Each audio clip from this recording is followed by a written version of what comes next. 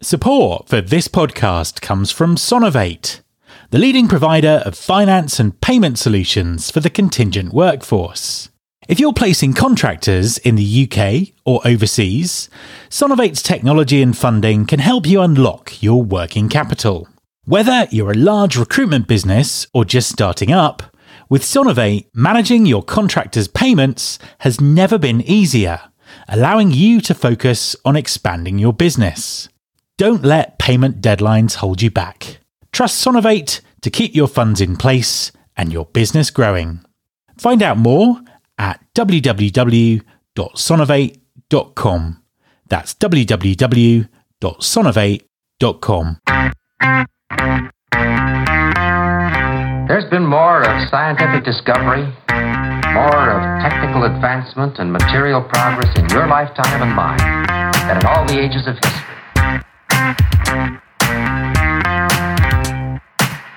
Hi there, this is Matt Alder.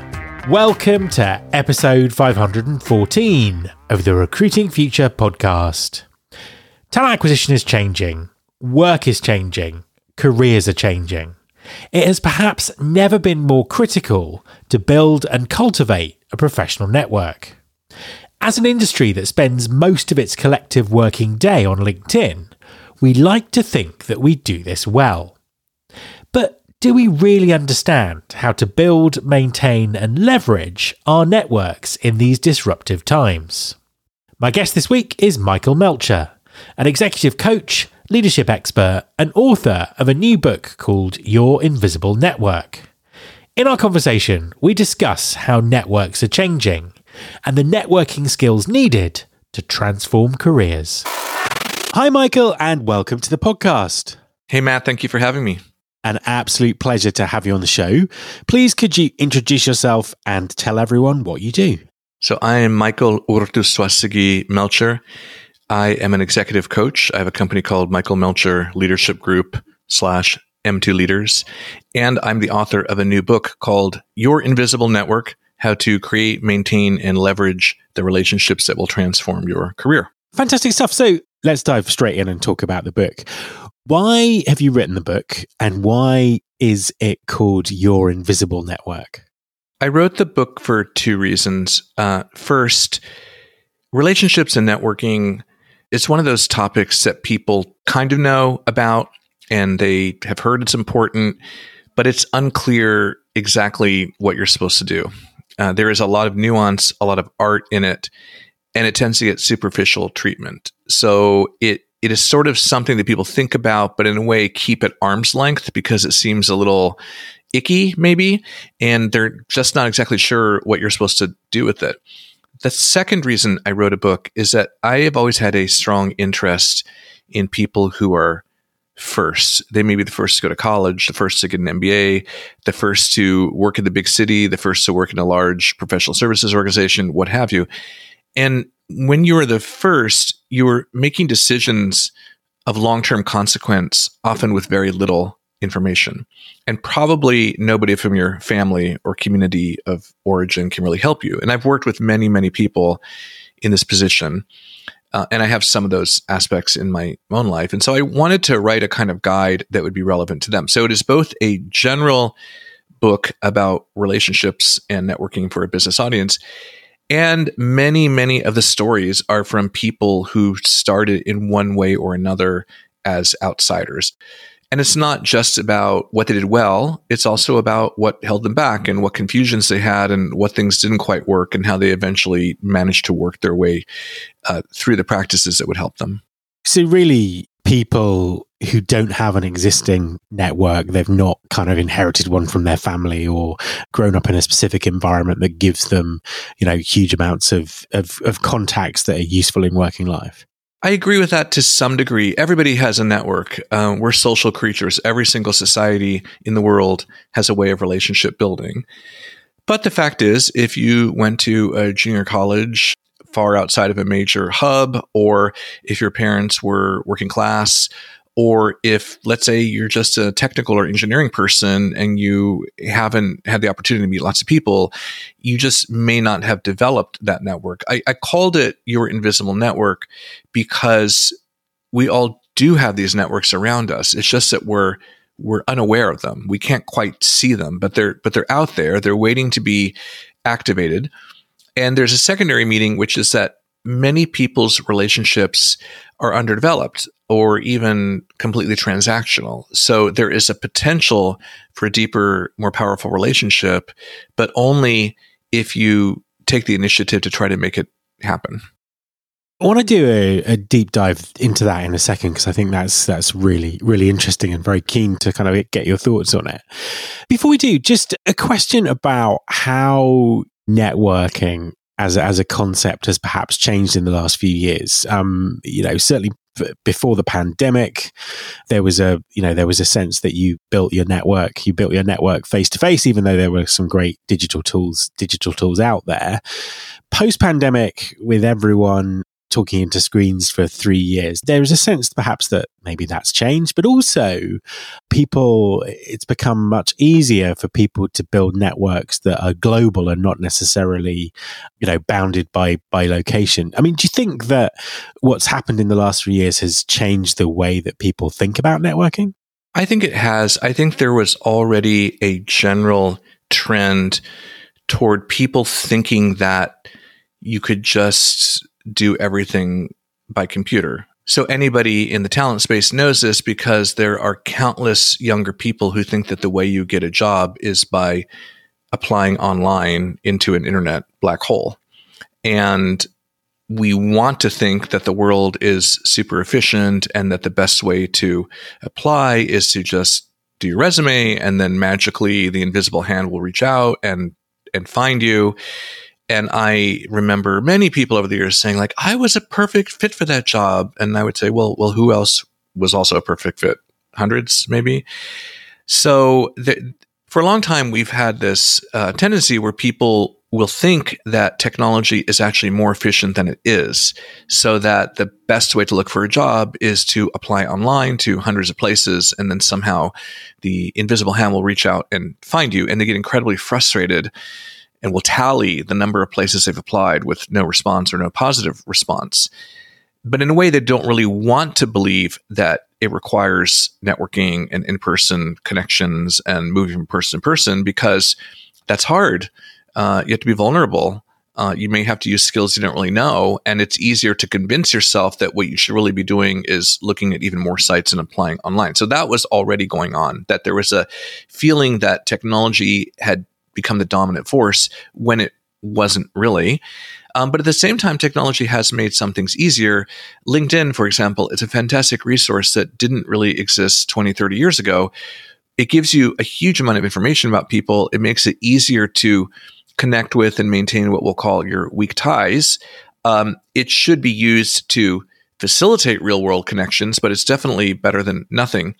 What has changed is that during the pandemic, there is a whole generation of people who have never had meaningful in-person relationships in the workplace. There are people who are 25, 26, 27, whose first job was sitting in a desk inside a closet, jury-rigged into an office in their home, sitting in front of their computer for 10 hours a day with their new colleagues. And then it's no wonder that they were so easily poached during the kind of hiring spree of about a year ago, because if that's your life and then somebody offers you $10,000 more to also sit at the same desk all day and stare at the computer, why not take it? So I feel like a lot of there is a younger generation where they've not had the ability to form meaningful relationships with colleagues and clients, and their lives are a little bit grayscale. They may not even know what they're missing at this point. So going back to your sort of previous point and diving into, building networks, how should people build their network or uncover their invisible network? What's the best way to think about doing this? Number one, it should not be a full-time job. So my book has a concept called 20 minutes a day, which is to break everything down into smaller units that you can do in some little chunk during the day. And that small, consistent action is much, much more important than big, dramatic gestures. The second is that you have 7 types of relationships that are critical for your career. 1, weak ties. 2, bosses and senior stakeholders. 3, colleagues. 4, clients, 5 sponsors, mentors, 6 friends, and 7 beneficiaries. And so you actually want to take action toward developing all of those, not all at the same time. You may be quite strong in some areas and weaker in others, but you want to have a kind of mental model of this is what I'm trying to accomplish over a period of months and years. And then the third thing is you need a way to reach out consistently, and you can reach out to want to get to know somebody better, or you can do what I call a ping, which is a message that doesn't require a response. Hey, Matt, heard your last podcast episode. It's pretty great. Hope you're well. That's nice. You don't have to respond. But if I send that, I am reminding you that I kind of exist. Or, hey, Joe, I heard this coach guy on a podcast. Send you the link. It was pretty good. Hope you're well. You're sending along a resource. So this is tremendously important because we have large networks and they get bigger and bigger as you get older and go through more experiences. And so you don't want everything to turn into, let's get coffee, let's have lunch, let's talk about this or that. You want to maintain a type of drip, drip, drip connection so that you have some ongoing connection with a decent sized pool of people. And I think the interesting bit there about, pings, about communicating, that kind of message always gives me social anxiety because I'm not sure whether to respond to it or not. I suppose that's what emojis are for, just in terms of acknowledging. Thumbs up emoji has really improved networking. Exactly. I've read it, but I'm not going to set up a whole chain of communication. In terms of communication, in your book, you mentioned this really interesting concept about minute 32. Of a conversation. Talk us through that and give us your kind of best advice on ways that you can kind of build more meaningful connections by deeper communication. Well, one of the basic frameworks of the book, or the overarching ideas, is that you can't really predict who is going to be really valuable to you and vice versa. And you also can't predict what will happen in any one conversation. So what you don't want to do is overqualify, decide ahead of time who's worth it, what's going to come out of this conversation, because you simply can't know. Minute 32 is a moment in a conversation when the good stuff starts coming out, when things you haven't anticipated emerge, when you discover something about the other person, or they discover something about you, or they remember somebody that they knew 10 years ago. And it may not be exactly minute 32. It's a sort of metaphor for the moment that you've gone past your agendas, you've warmed up, you've settled in, and you're really just kind of co-creating something and you're not even sure what it is. And it happens all the time. I was talking to a client a couple days ago who is looking in some different positions. And after about 50 minutes, I remembered another woman I knew in New York who I thought would be a fantastic and wonderful person to talk to, who I knew would actually agree to talk to her and find it interesting. And I've known this woman for several years, and we've talked many times. And until that minute, it never occurred to me that I could introduce her to this other woman in New York. That's how conversations emerge. And so what you want to do is both have some intention about trying to create conversations and connect with people, and also be open to the serendipity of what might happen. And think about it more as a bit of a volume play over a certain number of conversations. Some of them will be really good, rather than obsessing how any individual conversation will come out. A quick message from our sponsor, Wonolo. Hi everyone, I want to tell you about Wonolo. That's Wonolo. Wonolo stands for Work Now Locally. Wonolo enables businesses to find quality workers for on-demand, seasonal, short-term and long-term work. Ditch the bulky paperwork and interview process and use Wonolo to find quality workers fast and get work done even faster.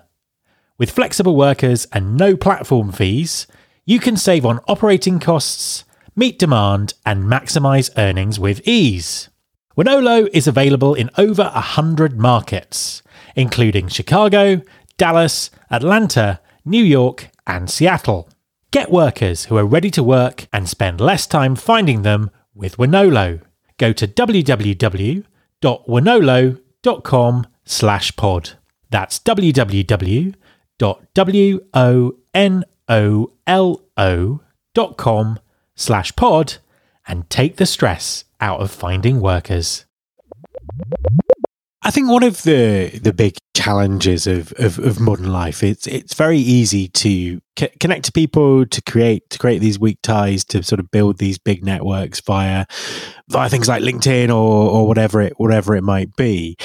How do you manage that though? How do you manage a network effectively with, so much communication, so many things going on, so much information about people fully available?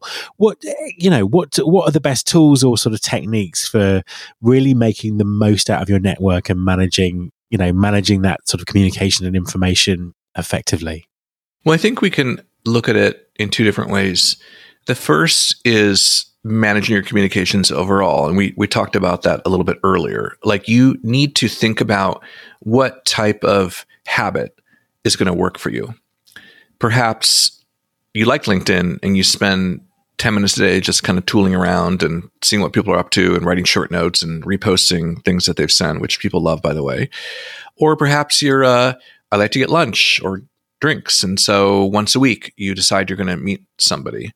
Or perhaps once a quarter, you have a group dinner that you arrange with different people. Or perhaps you make a habit when you go to a conference of looking people up ahead of time and letting them know you're there and sitting next to them and so forth. So there are a lot of examples in the book, but you can figure out the types of activities that tend to be more meaningful and doable for you. And then you want to build a habit so that you're not just wondering on any given day, what should I do here? But the other thing you can do is to be more human in any given conversation.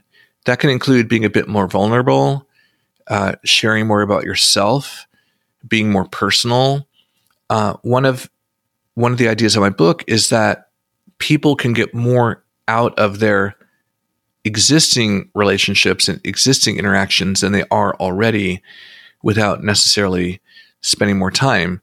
As an example, I have a colleague named Hannah, and we have a standing call every Friday to talk about a client we work with. Once a few weeks ago, she said, Michael, I'd like you to ask me about my family sometimes, because I ask you about your family and I enjoy hearing about it, and I would like you to do that for me. I thought, oh, okay. So I did. And I didn't not want to ask her about her family or what she was up to. It's just that I was sort of down to business. And once I started doing this, I really enjoyed it. And it didn't impinge on our ability to get business done in our little half hour, but it allowed both of us to get more richness. So I think a lot of the information flow, it's not clear that it all adds up to anything, right? So how can we make things deeper and more human? There are a few things around all of this that people will find very awkward or not necessarily do very well. One of those is reaching out to people in the first place, because obviously the value of a network comes from the people that you don't necessarily know very well, the people that and who they know. How do people reach out to people in an effective way that doesn't seem creepy, that doesn't seem like spamming, but is going to help them get a response and start a conversation? Well, first, this is uncomfortable because you are connecting with people that you don't have day-to-day exchange with. You're trying to interrupt homeostasis. You're trying to get something that wouldn't come just by itself. So yeah, most of the time it'll be a little uncomfortable, and that's okay. Like, sit in the discomfort. It doesn't have to stop you. I think trying to be happy about it all the time is actually a little bit of a barrier. Like, it is a little bit tiring and can be hard, but that means you're doing something good. Second thing is, for the reasons you said, I do have a lot of scripts in my book. Here's an example of this type of reach out. Here's an example of this one. Here's what you do if no one's responded. It's funny because, as your audience probably knows, modern coaching is very much question-based. It's the belief that the client best knows answers, and the coach kind of helps lead them there. But I have discovered in things like this type of communications, it's great to see some models for it. I would say a third thing is be clear to yourself what you really want. Do you want to just learn more about the person? Do you want to warm up the connection? Are you really seeking a particular thing, you may not put all that out there the first time, but you actually need to know what you're really trying to get and not fool yourself. So if you really want a connection to somebody or an opportunity to sell something, know that. Don't pretend you're just trying to be nice, because people sort of feel it when you're kind of mixed in your motives. And then a final trick you can try is if you're feeling a little bit insecure, you can try the phrase, I do have an ulterior motive. Like, hey, Matt, was listening to your podcast. I'd love to just chat with you sometime about how you built up your podcast. I do have an ulterior motive.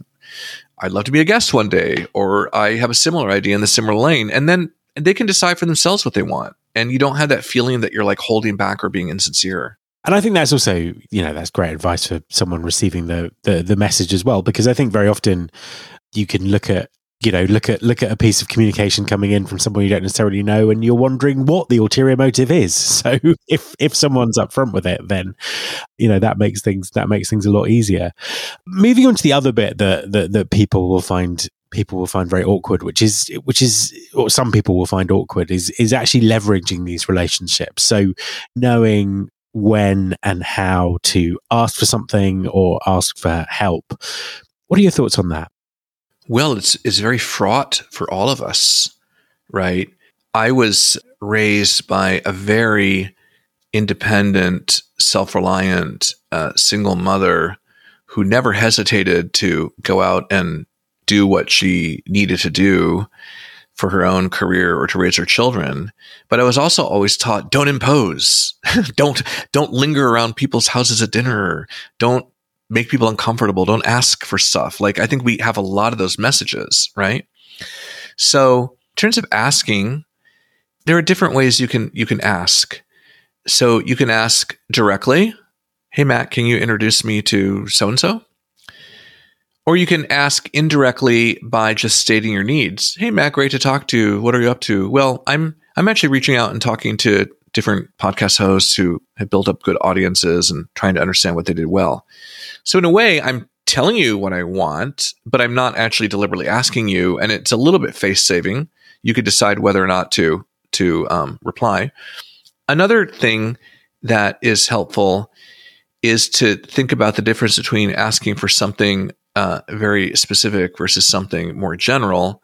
So I want to know how you monetize a successful podcast. That's something very specific. Or I'm really interested in learning what you've learned in your 500 plus episodes about how to do this well, right? You can choose what you want to go to. And there's no one solution. You can play around with how you're asking for things. And then the other thing is, when you do ask for something, don't fudge it. Like, don't add tons of qualifying language. And if you're doing it out loud, don't keep talking. Just shut up. Let the person process and decide how to answer. So, as a final question, how do you think that the way we network is going to develop sort of further over the next few years? What do we need to be keeping an eye on? What are the skills that we're going to have to learn? That is a fantastic question. First, I do think there is a hunger for real in-person interactions of different forms. So not just a cocktail party, but just connecting with other human beings. It is variable, so not everybody has the same desire, but there is a kind of pent-up desire to find ways to connect in person, both because of the pandemic and its aftermath, but because technology has so overtaken us that I do think there's this underlying hunger to just be a real human being. But the second thing is, I also think technology is facilitating things. So, for example, I believe that people who are introverts find it quite liberating to have Zoom conversations because it's safer, it's more personal, it's more predictable. And so I feel like technology can also facilitate certain types of conversations that might have been difficult. I am just speculating here, but I think with the emergence of things like ChatGPT, we're all going to have an eye out for what does it really mean to be human and connect and create in a human way versus what can be like a tool to facilitate those types of communications. And then the final thing I think is very relevant is that how do people connect across perceived power differentials? So that's kind of a big topic in the US now. I firmly believe that everyone has the ability to connect with others, even people who are much more senior or wealthy or powerful. But I also think from the other side is when you are in a more senior position, how can you be more accessible and create a kind of win-win connection so that the other person doesn't have to do kind of all the heavy lifting to connect with you? Those are some ideas. And so lastly, where can people find you and where can they find your book? You can find me, michaelmelcher.com. That is my company website. It also shows more about me. You can find my book on any book selling platform of your preference, Your Invisible Network. You should be able to find it. And I'm also on LinkedIn and easy to find there. Michael, thank you very much for talking to me. It has been a pleasure, Matt. Thank you. My thanks to Michael. You can subscribe to this podcast in Apple Podcasts, on Spotify, or via your podcasting app of choice. Please also follow the show on Instagram. You can find us by searching for Recruiting Future. You can search all the past episodes at recruitingfuture.com. On that site, you can also subscribe to our monthly newsletter, Recruiting Future Feast, and get the inside track about everything that's coming up on the show. Thanks very much for listening. I'll be back next time, and I hope you'll join me.